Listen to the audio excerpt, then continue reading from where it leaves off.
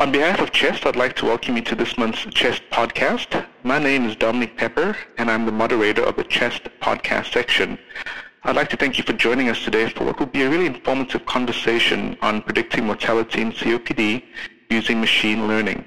Today, we are fortunate to have Drs. Hobbs and Paraga as our guests. We will be discussing Dr. Hobbs' article entitled Machine Learning and Prediction of All-Cause Mortality in Chronic Obstructive Pulmonary Disease, and the accompanying editorial entitled Machine Learning Predictions of COPD Mortality, Computational Hide and Seek. So let's have our guests introduce themselves. Dr. Hobbs? Hello, I'm Brian Hobbs. I'm a pulmonologist and a COPD researcher in the Channing Division of Network Medicine and the Division of Pulmonary and Critical Care Medicine at Brigham and Women's Hospital in Boston.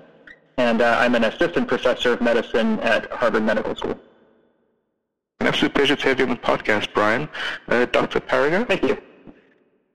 Hi, I'm Grace Paraga. I'm a professor at Western University in London, Canada. I'm an imaging scientist, and I work in the Department of Medicine and in biomedical engineering at Western. My lab develops new ways to extract information from medical images for patients with asthma and COPD. Great. An absolute pleasure to have both of you on the podcast. So why don't we go ahead and get started, and we'll get Grace to kick us off. So maybe you could tell us, why is predicting COPD mortality so important, and what role could machine learning play in this? Sure. Well, as you know, I'm not a physician, I'm not a clinician or a pulmonologist, I'm an imaging scientist, but I'm also a human being, and I think everyone wants to know about the trajectory of their life, and people in particular with chronic diseases that have developed over long periods of time really want to understand the trajectory of their disease. And it's really difficult to know using current methods that we use in the clinic to know and differentiate those patients who are really facing imminent death and those that may have 10 or 20 years to live. I think it's important for so many reasons. I think if you can predict a patient that's at risk of dying imminently, there may be interventions you can use. It allows physicians and the care team to prepare the patient and their family for next steps. And I can give you some examples from our own lab where we have patients with the same kinds of clinical features, but there are hidden features about that patient that tell some physicians that this patient is at risk of dying in the next year or two, and that's really important information. And what role would machine learning play in helping you to predict mortality? Well, this is certainly a question that Dr. Hobbs can answer. I think what machine learning helps us do is it takes advantage of the computational power we have to take all the features and all the findings in a population and distills down from all those findings the important type of predictors of what's going to happen to a patient. And that's how I see it. I see it as a tool. Machine learning is a tool. It's not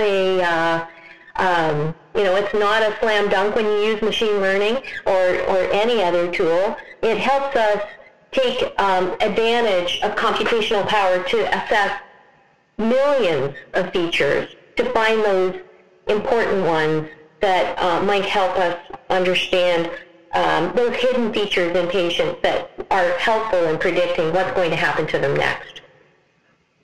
Gotcha. So Dr. Hobbs, maybe you could go ahead and give us the motivation for your study and what role you believe machine learning could play in understanding COPD mortality. Sure. So as Dr. Paraga said, the first motivation is really the patients. And, COPD is such a heterogeneous set of disorders, really, that when you have a patient with COPD presenting to you in clinic, it's really hard to give them an outlook as to say what are their next 5 or 10 years going to look like. And there have been some traditional tools in mortality prediction in COPD, like the well-known BODE index, that have done pretty well. But our motivation was basically from the COPD gene and ECLIPSE studies, which have this wealth of imaging data and other available phenotypes, to kind of start from scratch and to say, okay, if we just use all available information that we have in these very well done studies, including the almost 8 years of mortality data they had, what could we do to build a new set of predictors of mortality in COPD?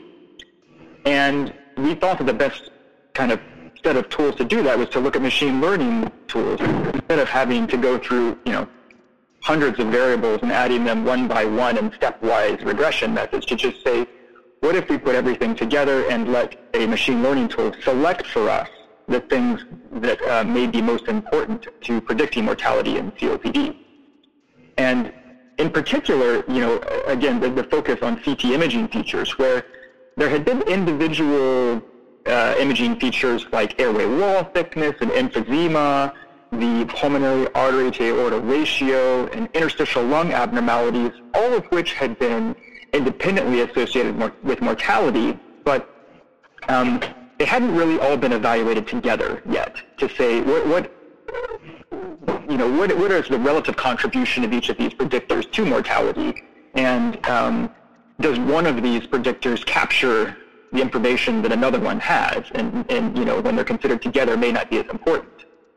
So that was really the motivation, that there was a lot of information that had not been looked at yet for mortality altogether, even though a lot of things had been looked at independently. But we knew that it was going to be a hard task. I mean, BODE is not a new mortality prediction tool, and many studies have tried to look at their models against BODE and have not often been better, superior to BODE in predicting mortality. So what are the drawbacks of using BODE? If you're planning to come up with a new prediction model, are there any drawbacks to using BODE that you would hope that your model would supersede? I don't necessarily think that there are drawbacks to using BODE.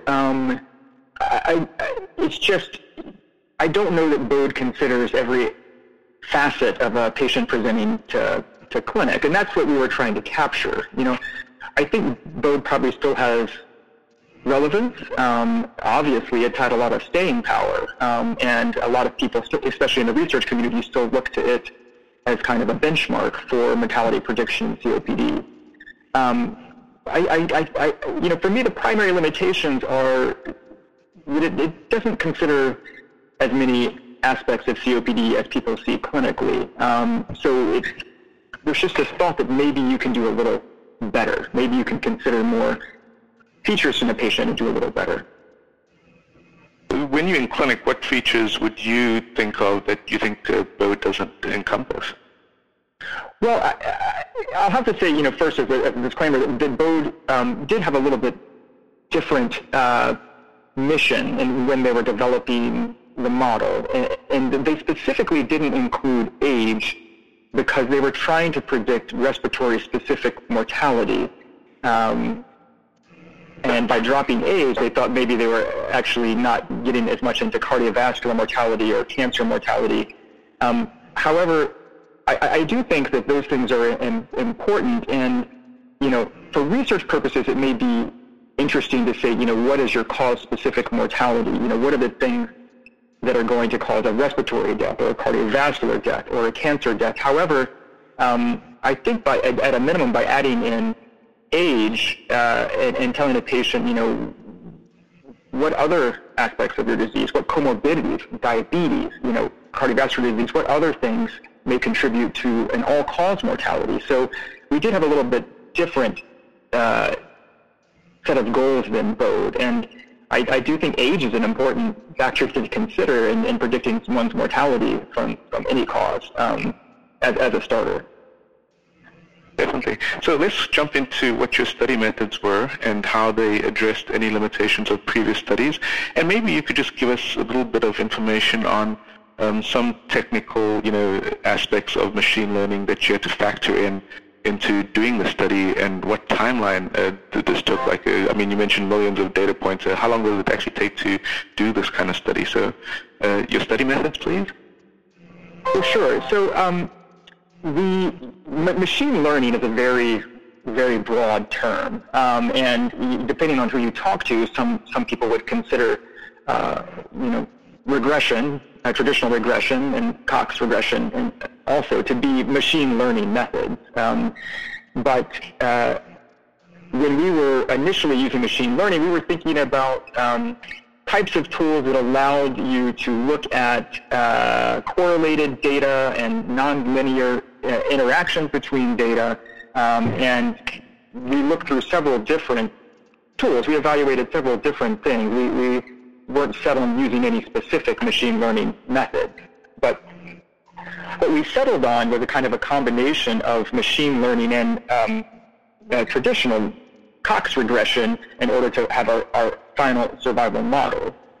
So we, being pulmonologists, we looked through the set of all features available in COPD gene and ECLIPSE, and because we wanted to have a validation study, we had to select a set of variables that were available in both cohorts and that were available in enough individuals within each cohort that we were actually still evaluating a large number of features, but not having a lot of missingness in our data. So we're down to about 30 features initially considered to put into the machine learning models. And then we were hoping the machine learning models would help pare these 30 features down to a fewer number of features to give a more parsimonious model. So we use random survival forest, which is a special type of machine learning tool, random forest, that is optimized for survival data, and allowed random survival forest to tell us which are the most important features for mortality prediction, and it gives you a kind of ranked list of what is most important. And then we evaluated those features to make sure that they were not too correlated and would interfere with our Cox regression, and then implemented them into a Cox survival model. The reason to do that was, well, one, because it has less of a kind of black box, and we thought it might be more palatable to clinicians to actually be able to see in a final model, what are the coefficients associated with each of the features for prediction, and be able to kind of build a calculator that would not be just a black box for clinicians to put in numbers and get something out. But also, when we looked at both random survival forest and the Cox implementation with our selected features, Cox performed as well or better than random survival forest. And you can see those comparisons in our supplement. So in terms of how to, oh yeah, go ahead. No, please go ahead. Oh no, I was going to say, in terms of how do these address limitations of previous studies? I think it's just in that we were considering a much larger set of variables. I think some of the limitations of earlier mortality prediction studies with the variable set initially considered was not as large, and these methods allowed us to consider a large set of variables, but still settle down to the most relevant or important features without losing a lot of information. Gotcha. So let's jump into your key findings. So what were your primary findings, and how did you interpret them? Brian? Yeah, so the primary findings were, I guess, kind of the punchline was that the machine learning mortality prediction model we developed was statistically superior to Bode in that its prediction was greater for mortality over 8 years. However, it was, admittedly incrementally so. I think that the important thing is that it was the first time, and there had been many different comparisons of different mortality prediction tools to Bode, that this had been shown in a large COPD cohort and validated in another COPD cohort. So it was kind of robust, this finding of, of being as good and even statistically better than BODE in its mortality prediction. That was the key finding. I think another key finding, which I'll let Dr. Parga talk about, as she mentioned in her editorial, is that when looking at several different machine learning methods and even traditional regression, Cox regression without the variable selection of machine learning, that everything performed relatively similarly, but this approach that we had of first variable selection with random forest and then an implementation to Cox led to the smallest set of variables with the best prediction relative to the number of variables. And that is to say that you could use another method and use all 30 variables we initially considered and have similar prediction that's still superior to BODE, but to be able to get down to a smaller set of variables was, we thought, important. So before I turn to Grace, maybe Brian, you could just tell us what the final variables were in your model that allowed you to predict mortality better than BODE.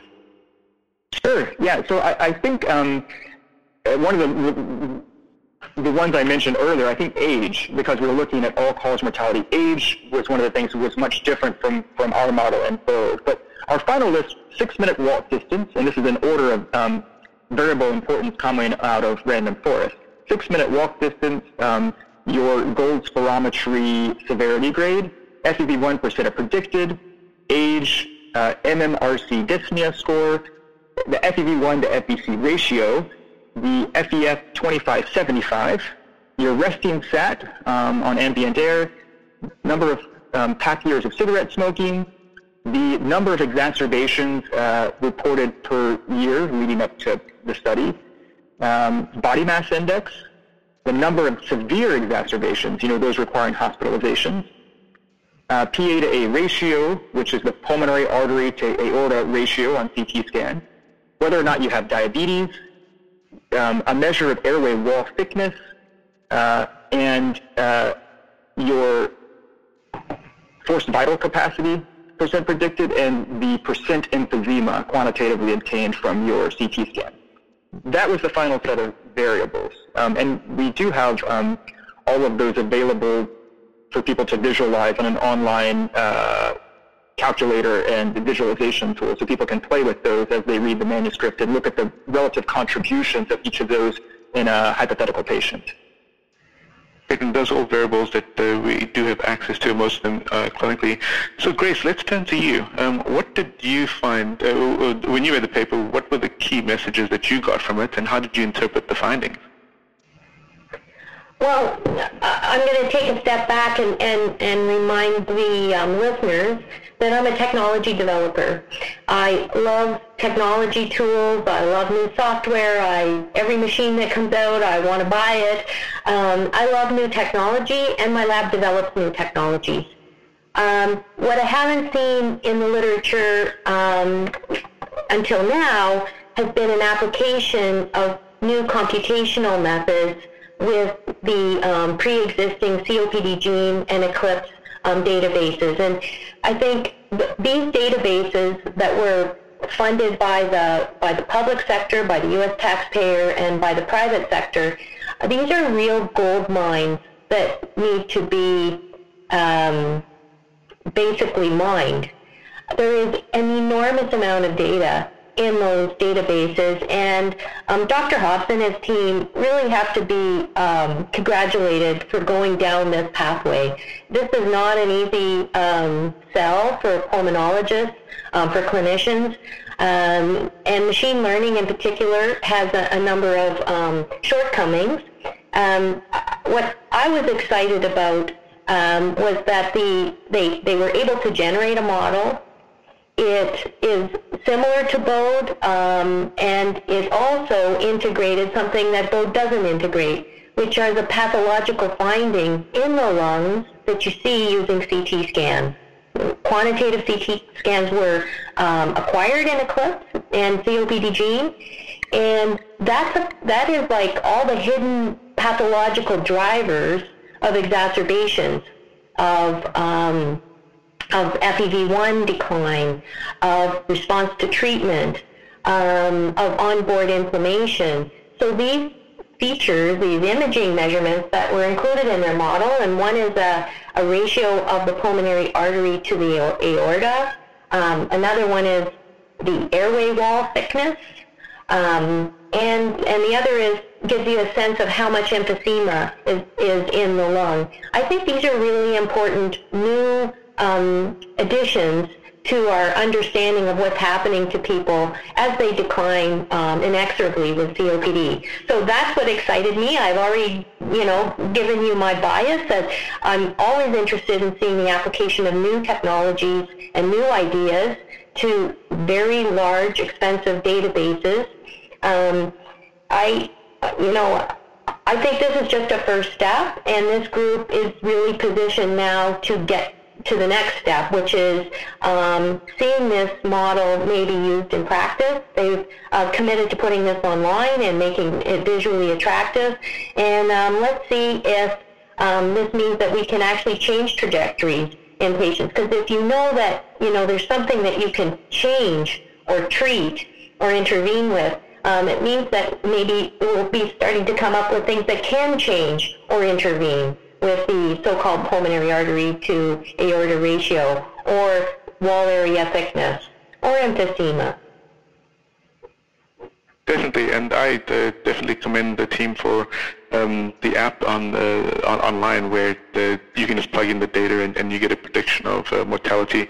As Dr. Hobbs said, there's a disclaimer that says you can't use it for individual patients, but it definitely allows you to see how it factors in. So, Grace, maybe you could, when you read the paper, were there any limitations to in the study that you felt could have been addressed or that would need to be addressed in future studies? There is no perfect research study, and we definitely want to learn from previous studies. So what would you have changed, or what limitations would you caution the readers about? That's a really good question. I don't think I would have changed anything. I think that the track that this group was on was something that needed to be done, and they did it in a very careful way. I think the only limitation people need to continuously remind themselves about is that any model, including BODE, is based on a population. And the COPD gene and ECLIPSE populations are finite populations with a finite amount of disease from a finite place. So I think the generalizability of models has to always be kept in mind. I'll give you an example. We have a cohort study north of the 49th parallel in Canada called CANCOLD. Very similar data was acquired like COPD gene and ECLIPSE, but the data look different. And so models that would be run on CANCOLD may come up with different predictors. We have a very small cohort study here in London, Canada, of people who live in this region with all the sort of environmental issues that occur in southwestern Ontario, and there are many of them. And we happen to have a lot more emphysema per FEV1 % predicted here in this small region than does ECLIPSE, than does COPD gene. So I think that's the thing to always keep in mind, is that the model reflects the data set it comes from. Remember, this was trained and tested using 2 very large databases, but these are mostly folks from the U.S., or all folks from the U.S., with all the different types of problems, health problems that are inherent in the U.S. For example, one of the predictors was diabetes. It may well be that type 2 diabetes is not a strong predictor in other populations. So I think I'll leave it at that. I really thought this was an important paper to come out, and I think they've addressed some of these bigger issues very clearly in the limitation section of their discussion. Definitely. So Brian, your response to Grace's comment? Grace is very kind. I I appreciate what she had to say. I mean, we have spent a long time. I mean, this project was 4 or 5 years in the making, just trying to be very careful and cautious and trying to respect the machine learning aspect of this as well as the clinical aspect of this. So,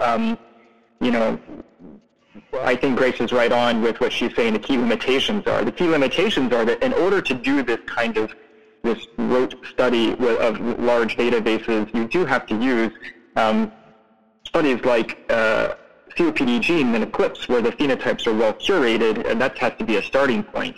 But even within those two studies, they are quite different, and we show the differences in, severity is one of the differences, but not just that, but for people of a similar severity as COPD, their imaging features are quite different between COPD gene and Eclipse, whether that's actual differences in severity or differences in the way that the CTs were protocoled, the way that the images were captured also can influence your results, and that would impact mortality prediction. So I do think, I agree with Dr. Paraga that generalizability is a key limitation, and this, I would be happy if this were studied in a larger set of all-comers in COPD. And that's another reason why we did actually evaluate and give some coefficients for models without CT imaging features, which may not be widely available or which are not currently widely available, and also without 6-minute walk distance, which in some communities is not available. And so I really think the key limitation here is of generalizability. And we are hoping to do more work ourselves and would be excited if other people picked up some work on this as well. Definitely, and we definitely need results to be reproduced in order for them to be valid. I do want to address the issue of data sets, because you made the comment when you're describing the methods about how you're basically limited by the data that is in these two databases. And I was intrigued by the fact that the pulmonary artery to aorta ratio was a variable, but you didn't have any data on echo findings, and I was wondering if maybe the PA-A ratio was an indication of possible cor pulmonale, and would future studies look at echocardiographic findings to see if that was a variable influencing mortality? Yeah, it's a great question. There are researchers within COPD gene at University of Alabama, Birmingham, who have done a lot of work with the pulmonary artery to aorta ratio, and kind of what does it mean? And that was a group to describe the independent mortality prediction of the PA to A ratio, and they've done a lot of work with that.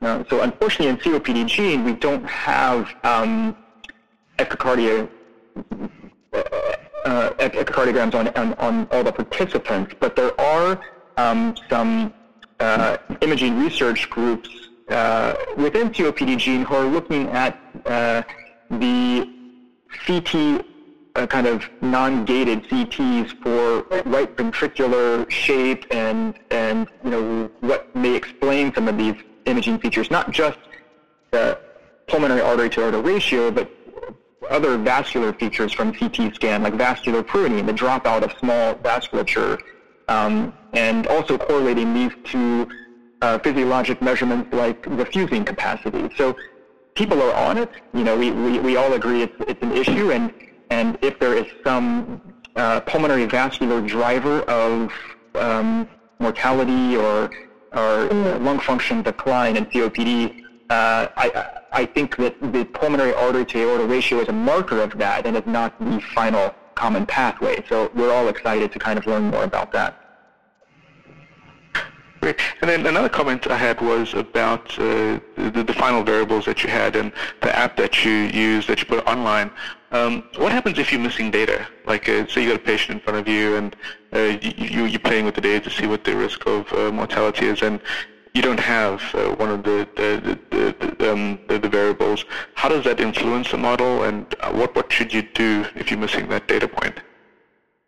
Yeah, I mean, it's a great question. So we did provide two different models online, one without imaging features, which we thought might be missing in the largest number of people. But we also provide the median values of all the variables so that you would kind of be able to plug in a best guess for a population. What's going to happen if you have missing values is, of course, the more missing values you have, the less applicable the model will be for your hypothetical patient, because you're not really able to give the totality of what's going on with that patient. And since these are largely uncorrelated variables in the model, just the way the model was developed, if you're missing something like 6-minute walk distance, that may really impact your ability to have a good prediction of mortality. Gotcha. So maybe we could go into what these findings actually mean for the future research and clinical practice of COPD. Brian, why don't you kick us off? Yeah, so I think that does have relevance for both research and clinical practice in COPD. I mean, I think for research, it's clear that this is going to be a starting point, kind of a building point, and hopefully with more longitudinal data, longer follow-up, more cause-specific mortality, and consideration of a larger variable set, we'll be able to extend this work and kind of go down different avenues for, if we're looking at not just mortality, but other markers of progression, exacerbations, FEV1 decline, emphysema change over time. There are many different longitudinal aspects of data we would like to evaluate other than just mortality. And in terms of clinical practice, I think there's really two facets here. I think, the first thing is, how is this relevant now? And I think it's relevant now and to say that, first it reinforces the idea that 6-minute walk distance, though difficult to obtain in some places, is extremely important in predicting mortality. And I think that the Bode authors tried to show that the exercise limitation is extremely important. And it came cream of the crop to the top of all of our variables, even when we considered a large set of different features. So I think that is one message, that there have been different mortality prediction tools that have tried to leave it out and still do a good job of mortality prediction, but 6-minute walk distance is very important. That has come up time and time again. But I think the other thing here is to kind of, and we encountered this a lot when we talked to people within COPD Gene and Eclipse and just general practitioners and pulmonologists, is this reticence to move beyond a 3 or 4 point scoring system for clinical information. And I think that electronic health records are now ubiquitous, and that we need to kind of break that barrier and say that with an online tool or something built into your EHR, if the information can be mined from a patient's record, it's okay to look beyond things that you can write onto a note card and calculate someone's expectation, because COPD is more complex than 3 or 4 points. And I think we do need to kind of open people up to the idea that this is a complex issue and it's going to take complex solutions. And we're kind of hoping we crack that egg a little bit too.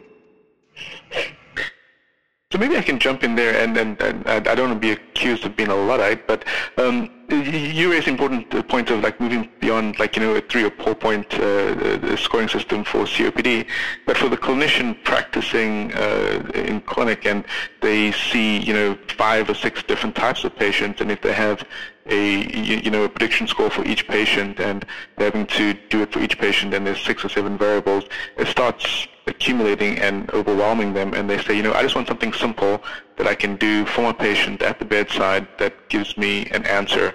What would your response to them be? And I think you mentioned the importance of making it available on the electronic record.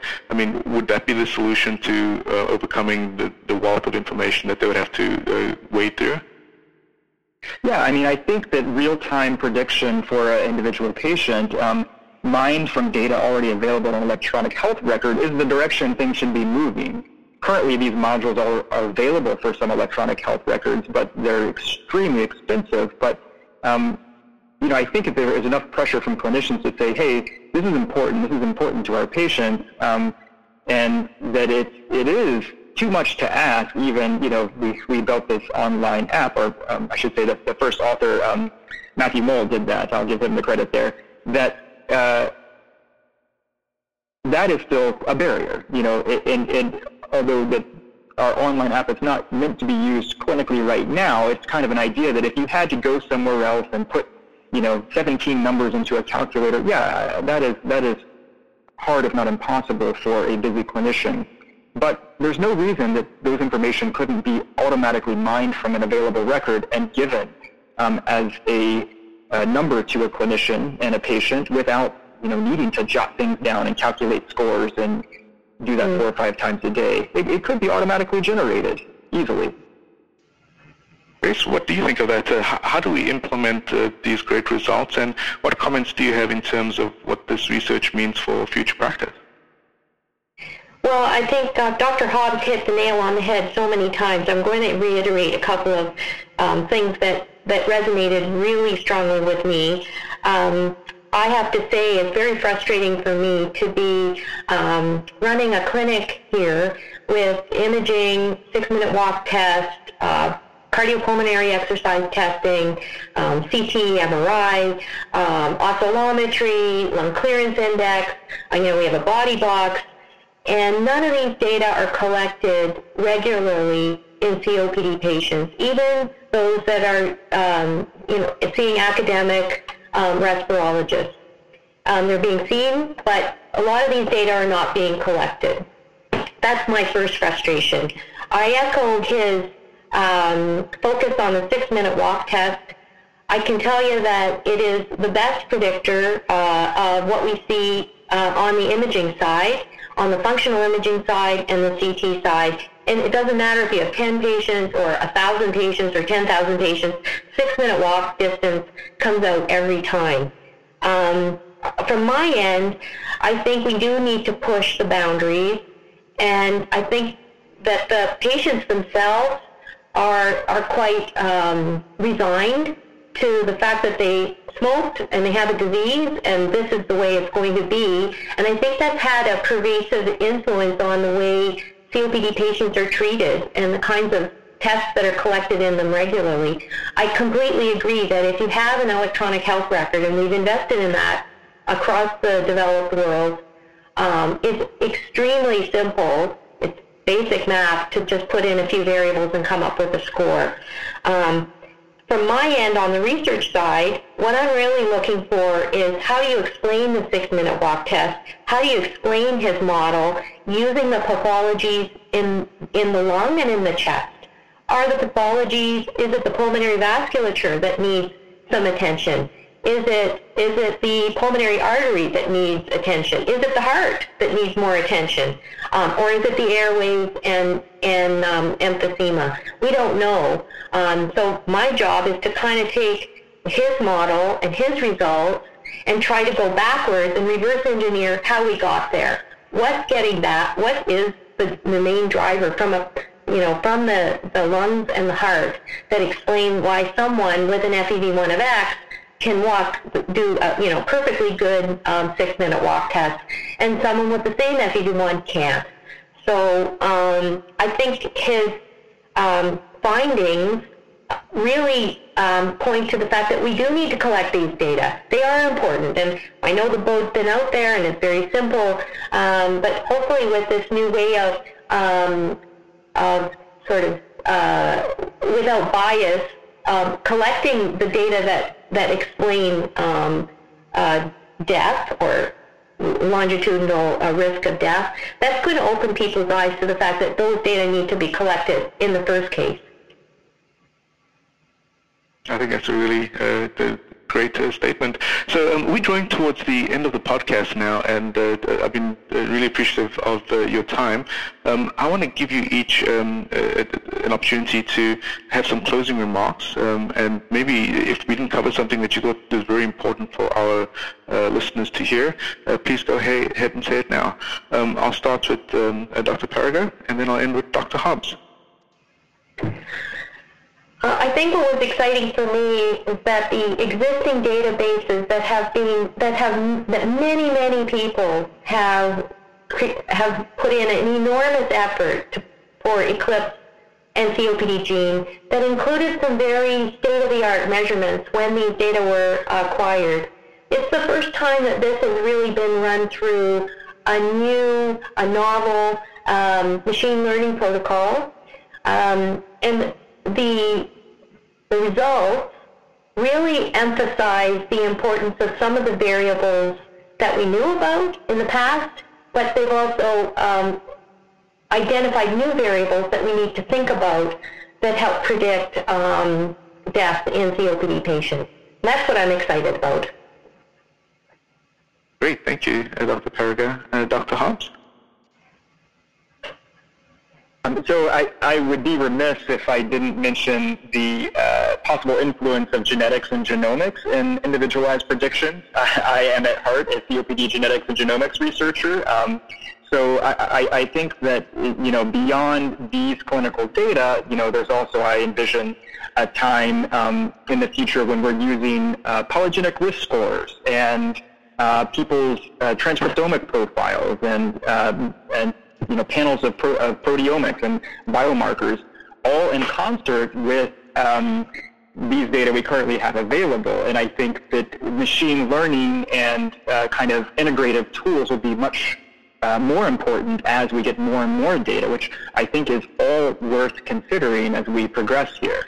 And I do think this is just a beginning of a kind of a new research phase for COPD. Because just the first step is, as we improve mortality prediction, is finding those sets of variables and what is important to even collect. But then the whole new set of questions, like Dr. Parega mentioned, is finding kind of the biologic drivers of those features, and even beyond that, which of those are modifiable, are actually modifiable to change the course of someone's disease. Because just because things are good predictors doesn't actually mean that they're modifiable. So I think that I'm just excited about what's to come next. But I do really did enjoy working on this project with the first author. I should mention him, Matthew Mall, and then my co-senior author, Dr. Michael Cho. So we had a great group of people to work with on this. Great, and I did say that will be the end, but I do have one more question for both of you. So you mentioned the importance of modifiable markers. If you had to guess or surmise as to which of the ones that you have right now could be modifiable, which ones would they be, Dr. Parega? Wow, you really know how to get somebody, don't you? This is something that we think about and we talk about all the time in the lab because we think we're looking at them on CT scans and we think we're looking at them on MRI in COPD patients and other pulmonary diseases. I'm going to go out on a limb and say that the pulmonary vasculature is going to be something that we should be looking at and might be modifiable. Great. And Dr. Hobbs? I'm going to have to agree. I think, of all the variables we considered in terms of imaging variables, the pulmonary artery to aorta ratio was one of the more important ones. And I think among the things that are modifiable, that may be one where we can, and we know that it definitely impacts someone's exercise capacity. So I think that is an important one. But also, I think, it would be interesting to see if managing someone's metabolic issues in relation to the importance of diabetes and BMI in our model, if those might also be important. Great, and that's a really informative discussion, and I thank you both for allowing me to put you on the spot. I learned a great deal, and I'm sure our audience has as well. A very big thank you to Drs. Hobbs and Parega for a great conversation, and a very big thank you to our CHEST community for joining us. I'm Dominic Pepper, and this is a CHEST podcast.